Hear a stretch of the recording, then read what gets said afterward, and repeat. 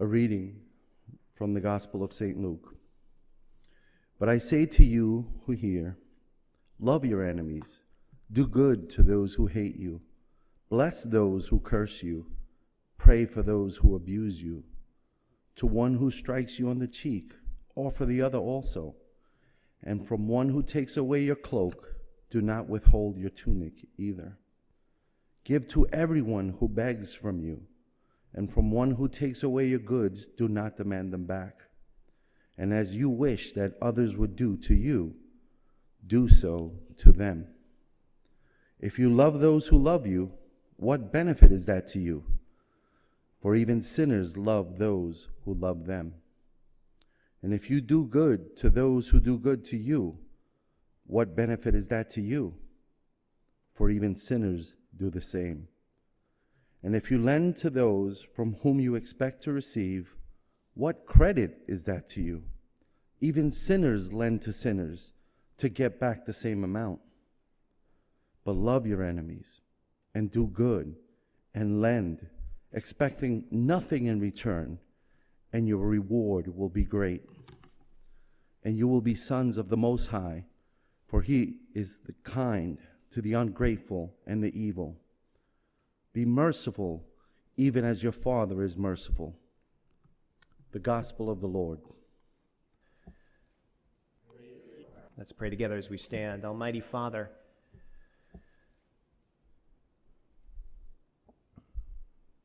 we want to be a people of the Advent. We want to be a people who are deeply, profoundly, fundamentally transformed by the arrival of Jesus and all that He represents and the kingdom He came to establish. We want to be a people of the Advent. We want to be a people of the kingdom of God. We want to be recognizably your children. And that requires many miracles. And we ask you to perform every one of them in our lives and to do it now. So prepare us and grant us ears to hear. In Jesus' name, amen. Please be seated.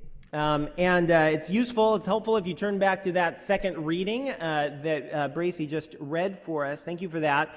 As you've heard several times already in our service today, we're in Advent. And Advent means, it's a fancy word, it's the 4 weeks leading up to Christmas, but the word means arrival. Everyone say arrival. Arrival, or the coming. Everybody say the coming. The coming of Jesus, the arrival of Jesus. Now, the main thing, of course, the most obvious thing that we recall is the arrival of Jesus when Jesus was born in the manger, Bethlehem, you know the story of Christmas. But it's not just that, it's also the arrival of Jesus' kingdom. What does that mean? Well, think of it this way. One of the questions that we want to ask in Advent is, what difference does it make that Jesus arrives?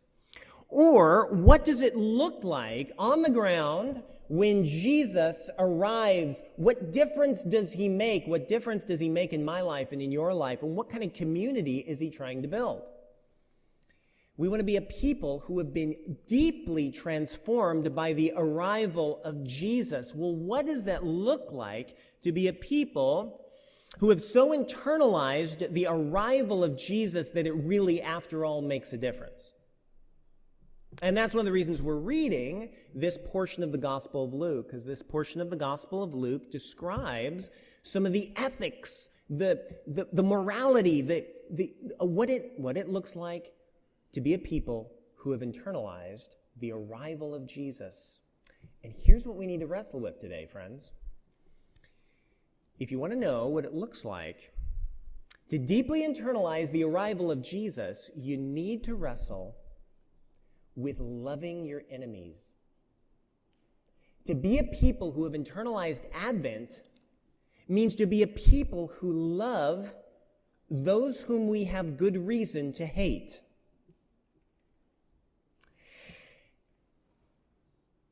And that is a safe concept as long as we keep it very abstract and we don't let it touch our lives. But the minute you let it touch your life, it's going to get really, really difficult. Let me try to explain why it's difficult. This is going to be a difficult, everybody breathe. Okay, it's going to get worse. This is going to be difficult because if you and I are going to wrestle with this text, we are going to have to reckon with the reservoirs of resentment that are lurking about in our souls. Now, I can hear somebody say, reservoirs of resentment? What do you mean? I'm a good person. I don't do that. Okay. Let me ask you a question. Can you think of anyone in your life whom you have good reason to resent? Do a thought experiment with me. Imagine you're 15 years old, you're at your home wherever you grew up with, and it's dinner time. And maybe you're all seated around the table. Or maybe you never sat around the table with your family. But imagine that space or whatever was happening at that moment and look around the table or think about all the people who were not at that table. Ask yourself, is there anybody at that table or not at that table that you have good reason to resent? Think about the words that were spoken and think about the words that were weaponized against you. Or think about the silence, the deafening silence, the words that you needed to hear that were never said. Can you think of someone whom you have good reason to resent? And maybe it's not your family, maybe it's not the dinner table when you were 15 years old, but maybe it's something at work. Maybe it's that jerk who treated you in such a way that, you know what, you could sue the guy. Or maybe it's somebody at school. Maybe it's your pastor. Or maybe the people whom you have good reason to resent are the political tribe you're desperately frightened is going to make it into power. Who is it that you have good reason to resent? You're going to have to wrestle with those reservoirs of resentment if you're going to listen and hear this text. Because it's when we recognize those reservoirs of resentment that we start to see who our enemies might be. And one of the ways you know that you're starting to recognize your enemy is when you realize that person whom you have good reason to resent, and there's something that recoils inside you, and you say, whoa, whoa, whoa, whoa, whoa, whoa, whoa, whoa, whoa, no. You mean I'm supposed to offer the other cheek to that person? Verse 29 in our reading. No way, that's unreasonable, it's ridiculous. And then, if you find yourself recoiling and looking back at the text, looking for loopholes and hoping for hyperbole, that's when you know you're really ready to do some business. Okay, everybody breathe again. Do you see the difficulty? But here's the deal. We need to wade into the difficulty, and here's why. When you are wrestling with Scripture and you reach that pain line, that's the moment when Advent can stop being sentimental and start actually becoming revolutionary in your life. That's the moment when you'll see the need and you'll know the hope of what it is for Jesus to arrive in that particular part of your soul. So that's what we're going for today. You ready? Let's get into the reading. Take a look at verse 27. Jesus is speaking here. He's describing what it's like to be his disciple. And he says this, "But I say to you who hear, love your enemies and do good to those who hate you. Bless those who curse you. Pray for those who abuse you. And to the one who strikes you on the cheek, offer the other also. And from the one who takes away your cloak, do not withhold your tunic either." Now, I don't know about you, but even as I read that out loud, it strikes me as, oh my goodness, Jesus, you are bafflingly radical. And it's not hard to see what he means. The difficulty of this passage is not understanding it. That's the trouble. He's saying, find the person whom you have good reason to resent. Find the person who hates you even though you don't deserve it. Find the person even who has hurt you in the past and even abused you, and that person needs to become the special object of your love. And I think that sounds crazy. In fact, I think it might sound dangerous. Can you see that? All right, let me create a little bit of context here. So, if you just back up and think about status quo morality and ethics, most human cultures will base one way or another their morality or the ethics on some kind of mutuality or reciprocity, right? So I shouldn't steal from you because I really don't want you to steal from me. There's self-interest involved, right? And I maybe should give to you when you have need, partially because I know one day I might have need, and I want you to do the same to me. There's a self-interest reciprocity that's involved in a lot of the ways we think about morality and ethics. And everything works better when you do your bit. However, the Hebrew Scriptures, or what we call the Old Testament, pushed ethical reflection into a whole new territory. The Old Testament based ethics not just on reciprocity, but on love. And not just on any kind of love, but rather on the very particular kind of love that the God of the Old Testament displays. So let me give you an example. In the Old Testament, in the Hebrew Scriptures, God commands Israel, his people, to love what's called the stranger. We would call them immigrants or refugees, something like that. And God required Israel to love these strangers who were not part of their tribe. Now, why should they do that? Why love the stranger? Because, immigrants, refugees, they can often be a drain on society, or at least that's the perception. It might not be in Israel's self-interest to love the stranger. Why does God want them to love the stranger? Well, you can go read about this in Deuteronomy chapter 10. But the reason is, God wants Israel to love the stranger in their midst because that's what God's like. And God wants Israel to reflect him. God, as he presents himself in the Old Testament, God's love is not governed primarily by reciprocity. So in the story of the Old Testament, God shows his love for Israel when God rescues Israel from enslavement in Egypt. And that's really important because God loves Israel when Israel is a stranger. And God loves Israel, they're enslaved. They can't do they have no benefit to God. Israel couldn't reciprocate something to God. God didn't get anything particularly out of it. God's love is not angling for something because he has some need. God loves preemptively. He loves before there's anything particularly provoking him to love. It comes straight out of who he is, out of the overflow of his generosity. And so when God loved Israel and rescued them, he sat down with Israel and he says, I want you to love like I love. And this is going to be new in the history of humans. I want you to love before there's something in the other that provokes you to love them. I want you to, for instance, love the stranger like I have loved you.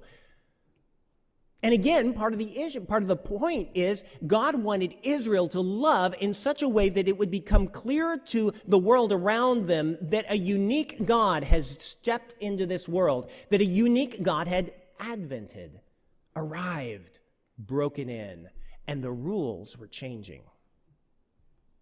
Now keep that in your mind and come back to Jesus. Because now Jesus is taking that and he is pressing it to an unprecedented extreme. He says, if you're going to follow me, I want you not only to love those who do you good, and I want you not only to love those who don't really benefit you, I want you to love even those who have done you harm. And that's the point where I want to throw, a yellow flag or a yellow card, I guess, this week, is it? That was me saying something I don't know anything about.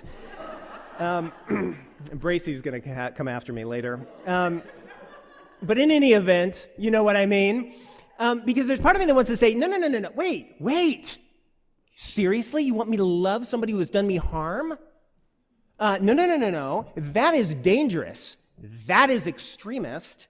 that has the risk of perpetuating evil and wickedness and injustice. In fact, if you put that burden on victims, you will coerce victims into tolerating abuse and wickedness and injustice and evil. Can you see it? And that's an important objection. And it actually gets more acute if you look at verse 29. Jesus says, if someone hits you on one side, turn the other cheek too. Oh, how do you navigate that? Let me tell you a story. 1961, the Civil Rights Movement, some of the organizations were conducting protests and direct action in order to desegregate a town called Albany, not New York, but Georgia. And in Albany, Georgia, the chief of police was a man called Laurie Pritchett. And he responded to these protests, to this direct action, by jailing just vast numbers of protesters. And he had particular strategies to be able to fill the jails, but then have overflow so that the jailing system didn't get overwhelmed and he could just jail vast numbers. And one day, he was talking to a civil rights leader who was in jail. And while he was talking to the civil rights leader, he was handed a message. And the civil rights leader was looking at Pritchett's face as Pritchett read the message, and he could tell that something was wrong. And so the civil rights leader said, Chief, is everything okay? And Pritchett began to speak, and he began to explain that because of all the protests and all the direct action and the everything that was happening, he hadn't been home to see his family in literally weeks. And the message he had just arrived was a message from his wife reminding him that that was their anniversary. Now, if I had been the guy behind bars, I would have said, well, cry me a river, because I haven't seen my family in a long time too. Yeah? And that would have been like, yes? You with me? Do you know what he said? He said this. You go home and take your wife to dinner tonight. Nothing will happen in Albany, Georgia tonight or today. And in the morning at 8 o'clock, you and I will take up where we've left off.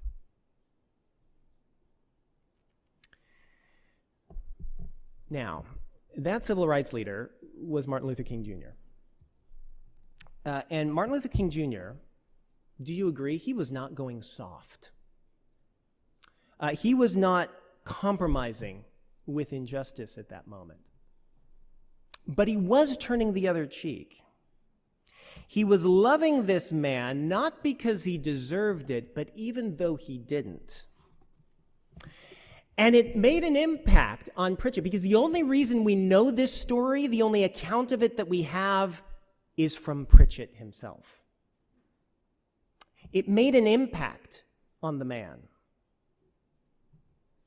And this is very important, friends. Loving people whom you have good reason to resent does not mean propping up or tolerating either injustice or abuse or whatever other kind of wickedness. Jesus never puts up with it, friends, and neither must his people. But on the other hand, the ability to love your enemies, to love in creative ways people whom you have good reason to resent, is one of the most powerful ways to tear down evil and injustice. And that's what Jesus is calling us to do now. Or think of it the other way around. If we only ever love people who love us, and if we only love people who love us back, what will happen is we will end up propping up the status quo. I get that from verse 32.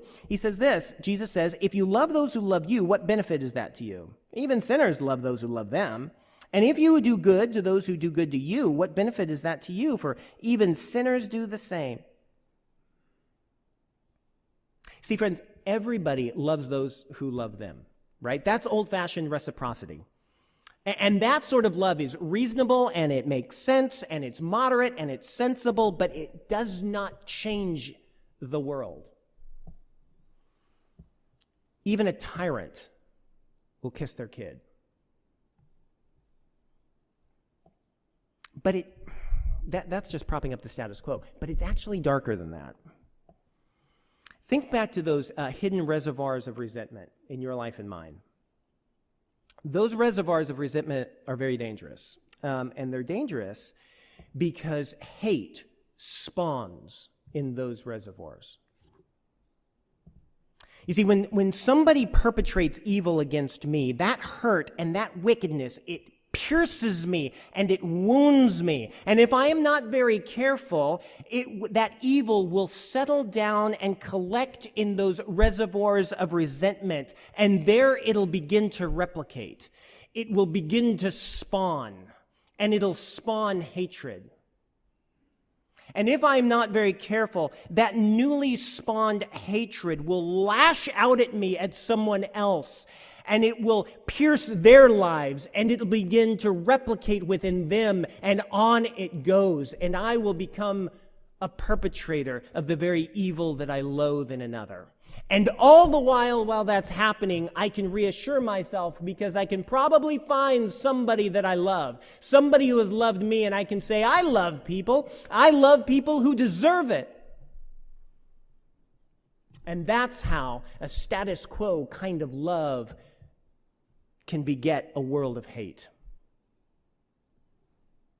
And that's why we so desperately need the advent of a new kind of love. Verse 35, Jesus says, but love your enemies and do good and lend, expecting nothing in return, and your reward will be great, and you will become sons of the Most High. Note that. Sons of the Most High, for he is kind to the ungrateful and the evil. Be merciful then as your Father is merciful. Now, note that sons of the Most High. Loving enemies is the indicator that one is actually a child of God. Remember Israel? Israel was to love the stranger because that was a reflection of God's character. And the same is here. When we love our enemies, it shows that we are children of the God who's really there, the God who has advented into this world. It shows that we're chips off the old block. Loving people whom we might otherwise have good reason to hate is the family trait of God's people. And you can push it further. When we love those whom we have good reason to resent, it's a signpost that God has broken in. It's a signpost that God has broken into this world to disrupt the status quo, to dismantle the evil around us, and to bring a revolution. And that's where we need to hit the pause button, because we've got to ask ourselves, this is a hard question, everybody. Everybody take a deep breath. We've had to do a lot of those, haven't we? Do you love like this? Do you love your enemies? Or on the other hand, are the reservoirs of resentment about ready to spawn something ugly?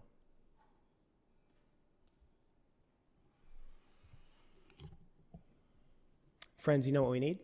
Come on. Do you love like this? How can you possibly love like this? When you realize that you can't, that's when you're ready for Advent. Because we need the advent of a new kind of love. And we need Jesus's advent. We need Jesus to rescue us from the reservoirs of resentment within us.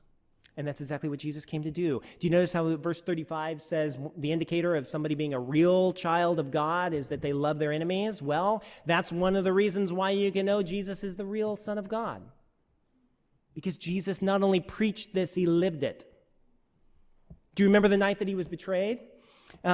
Jesus knew that Peter, one of his closest friends, was going to run out on him. Jesus knew that in advance. Do you know how he responded? He prayed for Peter. In other words, verse 28, he prayed for those who abused him. And then a few hours later, Jesus was arrested. And in that moment, just minutes before Peter ran out on him, one of the last things Peter did is he drew his sword and he cut off the ear of one of the guards that came to arrest Jesus. Remember that? You heard that story? Do you know how Jesus responded? He healed the man's ear. It's one of the last healings of Jesus that's ever recorded. In other words, verse 27, he did good to those who hated him. And then a few hours later, when Jesus was pinned up on the cross and everybody was cursing him, how did Jesus respond? Do you remember? Remember what he said? Father, forgive them. They know not what they do. In other words, verse 18, he blessed those who cursed him. See, friends, Jesus loved his enemies while they were killing him. And Jesus' death was just not a tragic crime. Jesus' death was the advent of rescue. It was the advent of a new kind of love that disrupts the status quo, undermines evil, and brings forth God's kingdom. He was ransoming those whose heart spawns hate. And Jesus was dying the death that my reservoirs of resentment deserve. And what that means is that when you and I look at the cross, we can realize that Jesus died not only for his enemies in that moment, but he died for me as one of his enemies. Jesus loved you to the point of death. And you got to see how that changes things. Because what that means, friends, you're never going to be able to extend the love which you have not first received. The love of Christ must advent to you. And when you realize that Jesus died for you when you were his enemy, that undeserved love starts penetrating down into your soul even deeper than what your wounds have penetrated. It will penetrate down into those reservoirs of resentment, and it'll make the ugly water pure. It will penetrate down to where hate spawns, and it'll turn it into pure water. It'll turn those reservoirs of resentment into reservoirs of revolutionary kind of love. That's how transformation happens.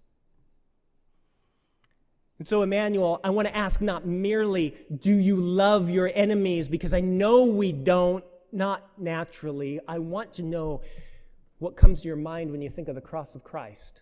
What it comes to your mind when you think of the advent of Jesus, and has Jesus advented into your reservoirs of resentment yet? Because that's what he wants to do.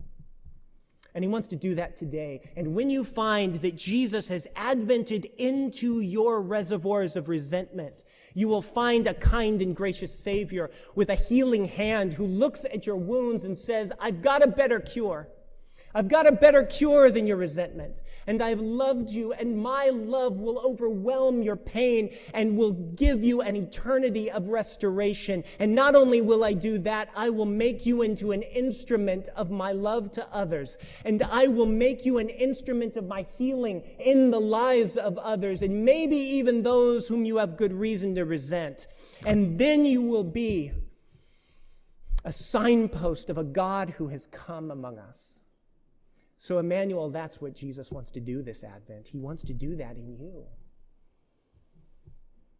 And I know this brings up so many questions. How do you do it? I mean, how do you do it?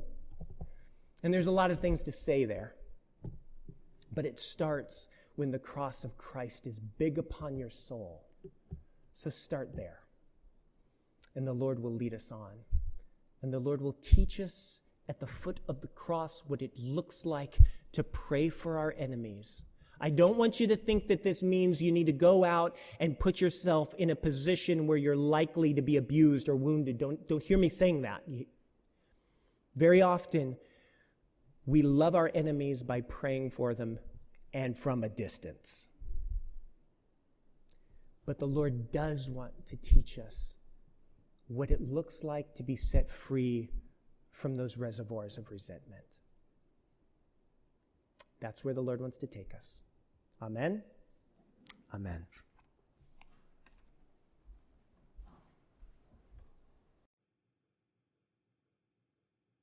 Hello, everyone. My name is Jim Saladin. I'm the rector here at Emmanuel Anglican Church.